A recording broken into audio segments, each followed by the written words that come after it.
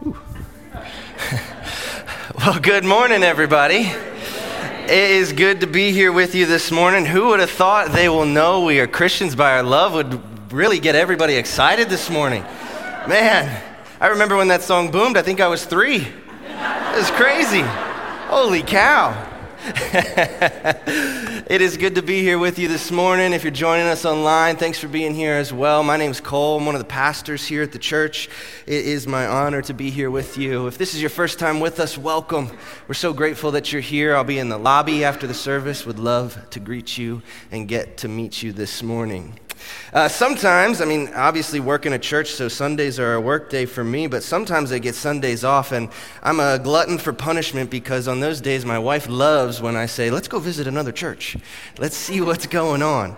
And we visited a church in New York City recently that we follow, and I left there a little bit disturbed, but also reinvigorated by a quote that the pastor read. And I know what you're thinking, bummer, we wish we could hear it. Guess what? You're in luck. I took a picture of it so I could bring it back here for you all this morning.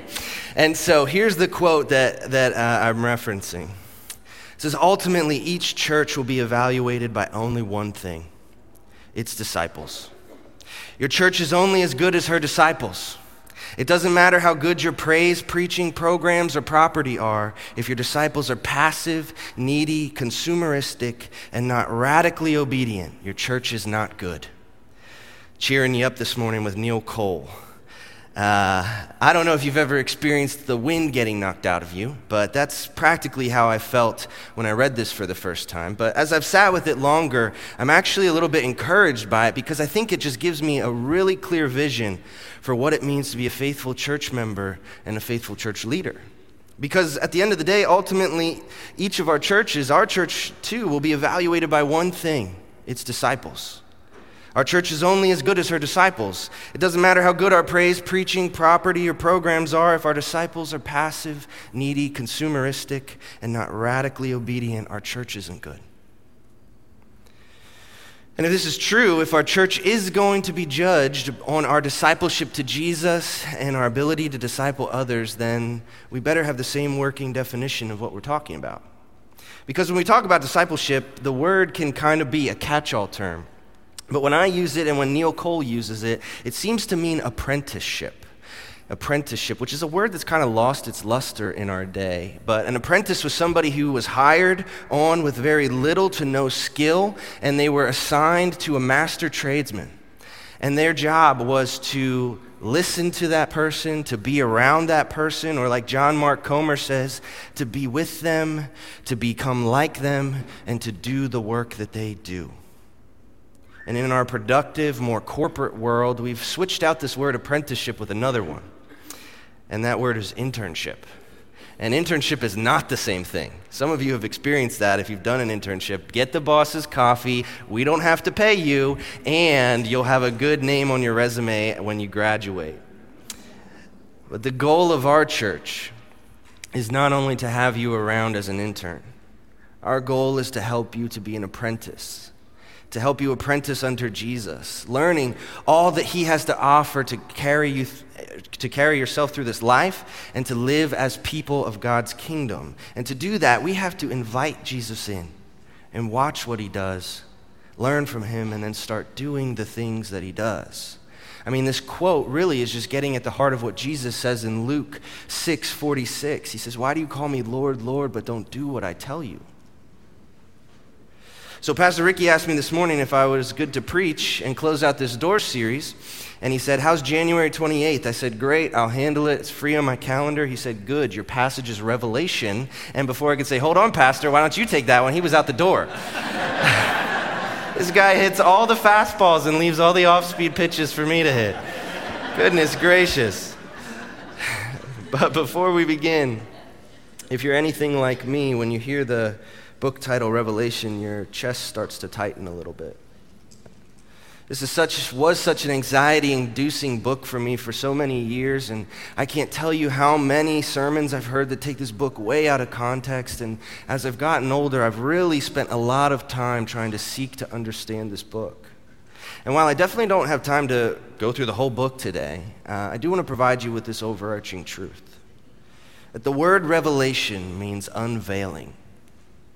It means stripping back the veil that over a given idea or person or topic to make known the truth of whatever is underneath that veil. And in Revelation 1, the writer John comes out and tells us what the subject of the unveiling is. He says, "This is the revelation of Jesus Christ, fully recognized in the world and among his people." That is what is being revealed in this book. It's with this understanding, it's with this that we pursue Christ this morning, not the anxiety of end-time events. And so, as we wrap up this Doors series, we are going to be in the book of Revelation. Thank you, Pastor Ricky. We're going to be in Revelation 3, 14 through 22. And after the writer John centers his thesis on Jesus Christ in chapter 1, he begins to deliver a message to 7 different churches in the ancient world, and he provides various commendations or good things and various condemnations, bad things, to each of them.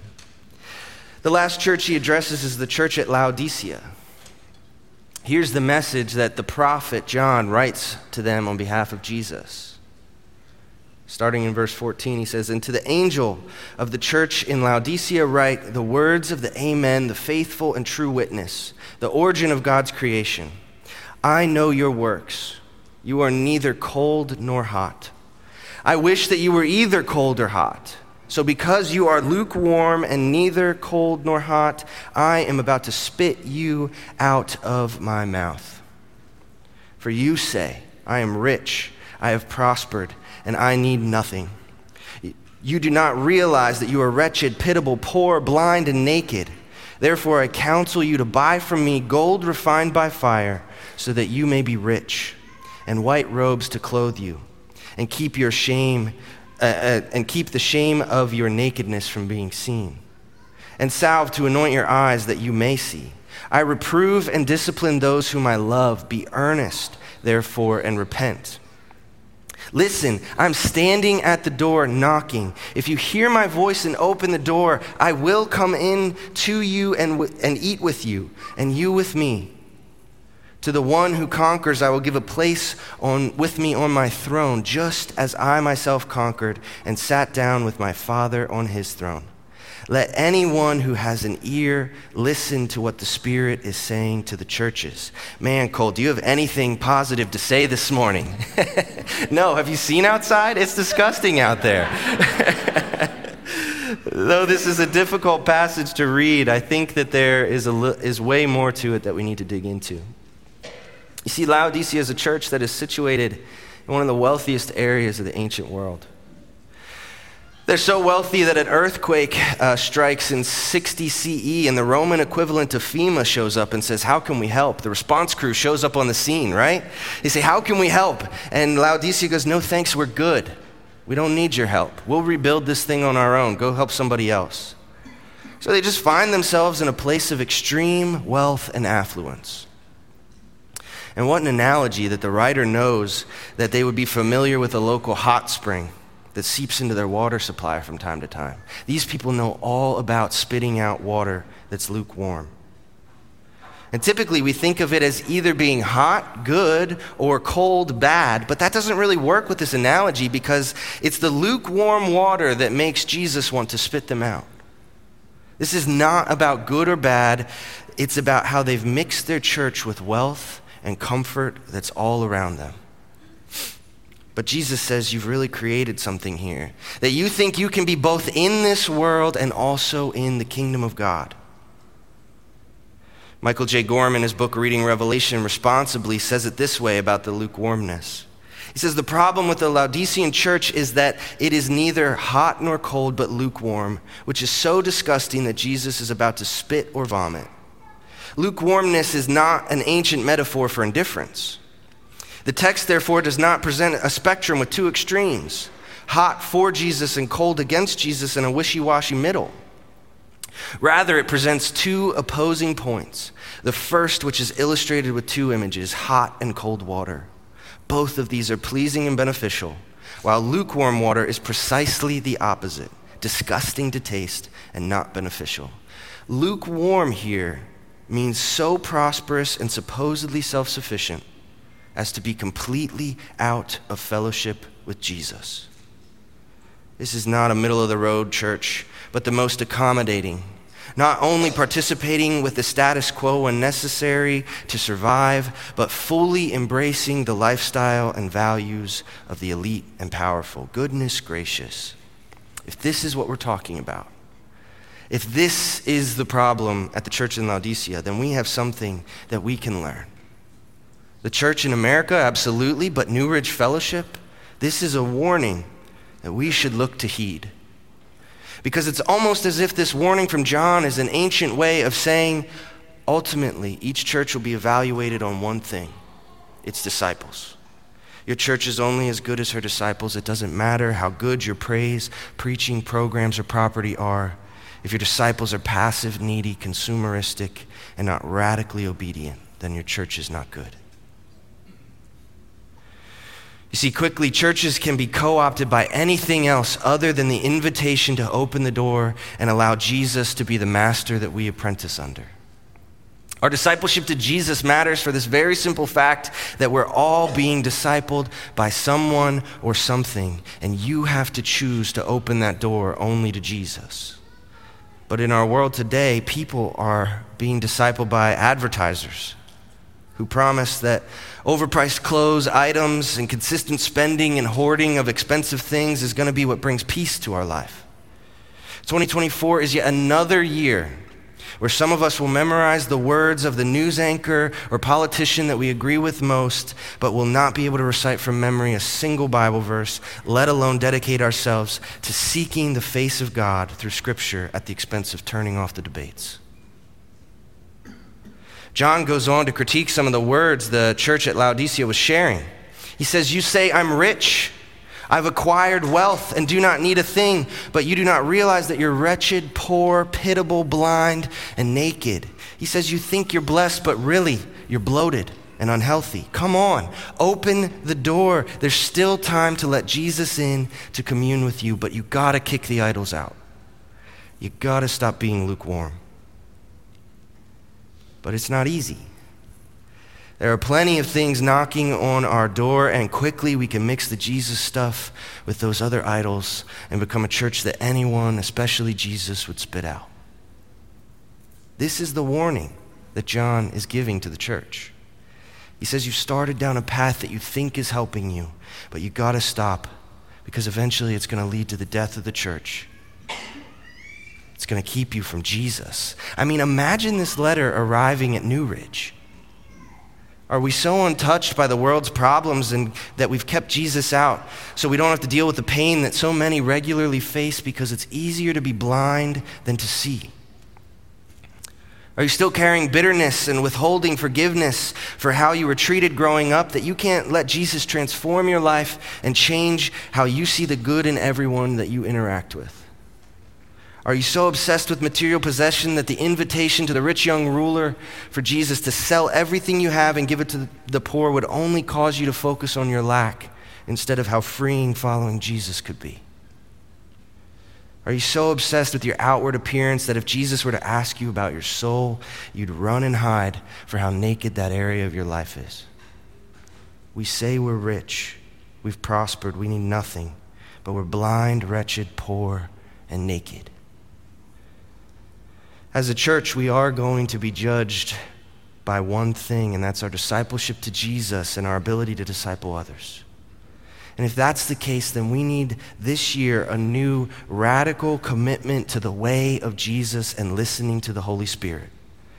The message of Revelation 3 is not, why don't you pick to be hot or cold, hot to go fight against the world or cold to push the world away. No, the message is this. Listen, church, you can give up trying to be accommodating to power and ideas passed from this world and trying to be like everything you see on TV and social media and trying to fit in with the rest of culture if you would simply stop pretending to know me and answer the door that I've been knocking on.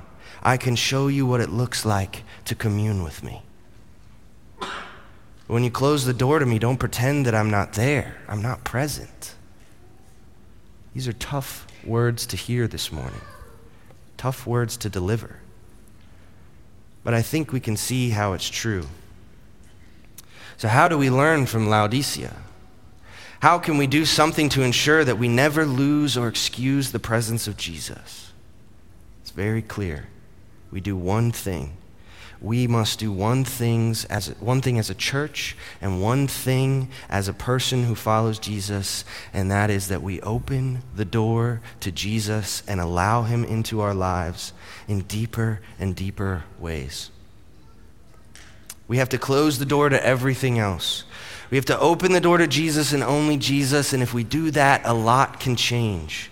I've been on this journey for 10 years or so now, and though I don't consider myself a Christian as of the day I was born, I've been a Christian most of my life, and so that's only about half the time that I've been following Jesus. But I remember about 6 months into the first church that I went to, or worked at, I walked into the senior pastor's office and I said, listen, if it's just the fact that I used to be in the seats and now I'm on the stage and I'm the one teaching where I used to be the one sitting there, I've got it, I've figured it out. If that's all that there is to this whole thing, I'm done. I don't want to do this.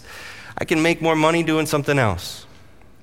And he pulled a little book off of his shelf, and the book's called The Imitation of Christ. And I've been on this journey for about 10 years now, that the only thing I'm worried about is becoming more like Jesus, spending more time with him, learning what he did so that I can do the things that Jesus did. The way this book starts is, if you want to see clearly and avoid blindness of heart, it is Jesus' virtues you must imitate. Make it your aim to meditate on the life of Jesus Christ. Those who fully understand Christ's words must labor to make their lives conform to his. This is what it's about. Because when we really invite Jesus in and watch what he does, when we go to become like him, oh, how our lives can change. Oh, how the church can change, how the world can change if we would just pay attention to Jesus. When I do that, I'm convicted once and for all that I cannot cast stones at others because I'm a sinner. But I can help others experience his love and his life. I'm no longer supposed to care what people think of me, because if Jesus spends his time with sinners so much so that the religious people get angry, so should I. If you know anything about me, this is one of the most difficult ones. I'm supposed to spend more time in prayer so that I stop letting anxiety run my thoughts. Still working on that one. My wife can tell you that. What I do to the least in society, the widow, the poor, the outcast, the hurting, I do that to Jesus. You better believe our actions towards others have consequences. The fruits of the Spirit that I'm trying to grow in are love, joy, peace, patience, kindness, goodness, faithfulness, gentleness, and self-control, which means there's a lot of stuff in my life that needs rooted out and a lot of stuff in your life that needs rooted out too. Hate, sadness, war, frustration, cruelty, evil, dishonesty, violence, and overindulgence. And these are just 6 ways that we can disciple under Jesus. There's many, many more. So as we close out this series, I'd like to see our church invite Jesus into our midst this year and beyond. Not just pay him lip service, but that we would actually invite him here to lead us, that we would apprentice under Jesus. Micah, one of the Old Testament prophets, gives a warning to God's people. He says, you're going to be wiped out.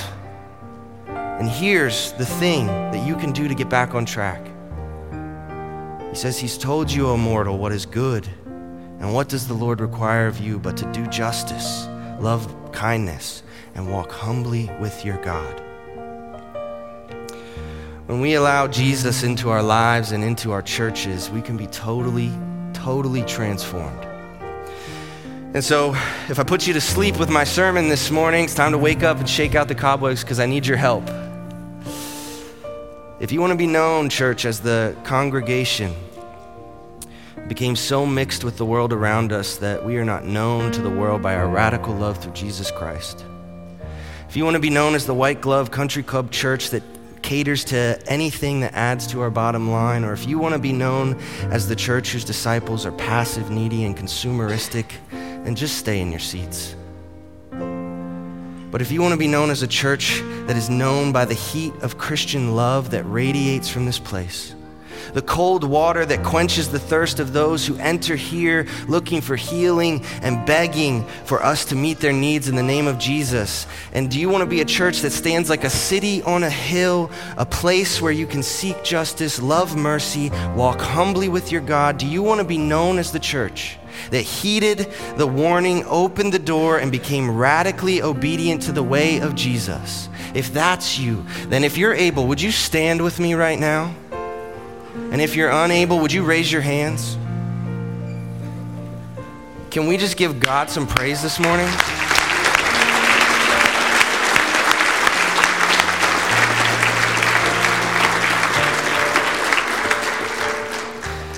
Jesus, breathe your Spirit upon us. Lord, we hear you knocking. Not only on the door to our church, but the doors to our lives. Lord, we ask that the commitment that these people make today, that your people make today, that you would help them as they start this journey to grow ever closer to you, that we'd stop putting other things in the place that only you belong in. That if there's idols in our lives, we'd kick them out. If there's apathy in our life, that we would move to action. Lord, we love you. We thank you for your son, Jesus, and there's no way that we could do this without you. It's in your name we pray. Amen. You make a commitment today. Easy ways you can follow up on this commitment out in the lobby. There are a bunch of different life groups every day of the week, multiple different times. No excuse. Easy way to get involved. Different ages. Anything you need. There's an easy way you can start your day with 5 minutes of reading scripture. You can start your day with 5 minutes of prayer. It's super easy to start this journey. You start in the book of Mark because it's really, really short and really, really fast. Then you move to Matthew. Then you move to Luke. Then you move to John. Then you restart it after that. All you got to do is focus on the words that Jesus says. That's a good place to start. As you do so, as you go from this place and as you commit today to open the door to Jesus and close the other doors, would you know that God's grace and God's peace go with you now and always until we see each other again. If you need prayer at the end of the service, we have a prayer room in the back. We'd love to pray with you as you make this commitment today, or if you have any other needs. We're going to close out with this final song, and after that, you're free to go. God bless you.